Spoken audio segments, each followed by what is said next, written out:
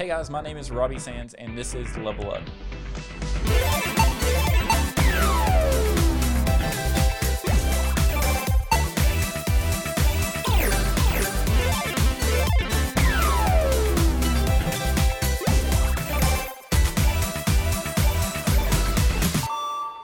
What I wanted to talk to you about right now is this do or didn't concept. You either did an activity or you did not do that activity.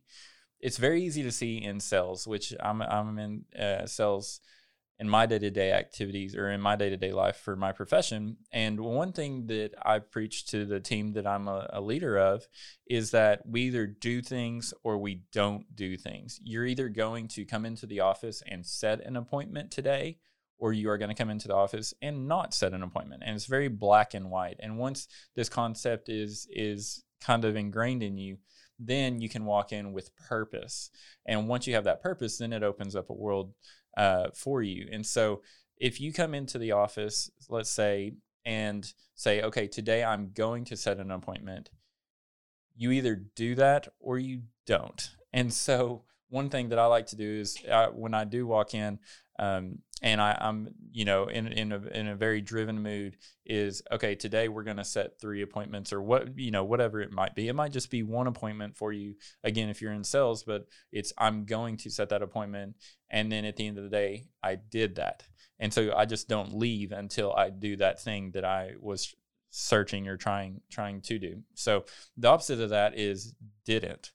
So if you can get into a spot where it's yes, this happened, or no, this didn't happen, then you weed out a lot of the maybes, tries, put my best foot forward but fell flat. It's either yes or no. It's black or white. It's I did this for my family or I didn't. I'm gonna take the kids to school. Not I tried to take the kids to school, or I thought about it and put my best foot forward but failed. So that's kind of internalizing that principle and giving you the best opportunity as possible to succeed by saying by walking in and putting this concept to practice of yes, we're doing this, or no, we're not, and taking out that gray area, because the gray area is where you start to get tries, and we don't want tries. You don't want to try to succeed. You want to succeed.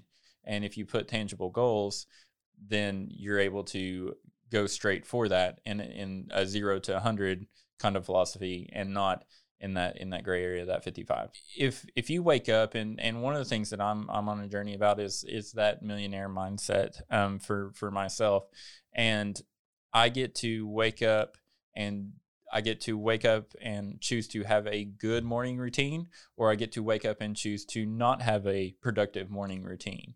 The choice is mine. Either way, I'm going to make a choice of how I get out of bed. But am I going to scroll through, social media, or am I going to get right up, get in the shower, get my day started? You have the options, but it's that getting rid of that try and also applying that do or do not principle. So, hey guys, this has been Level Up with Robbie Sands. If you have a topic that you would like my point of view or reference on, please shoot me an email at robbie@thesandsgrouptn.com. I'd love to get some feedback so that we can make this as good as possible. Guys, this again is Level Up with Robbie Sands, and I'll talk to you soon.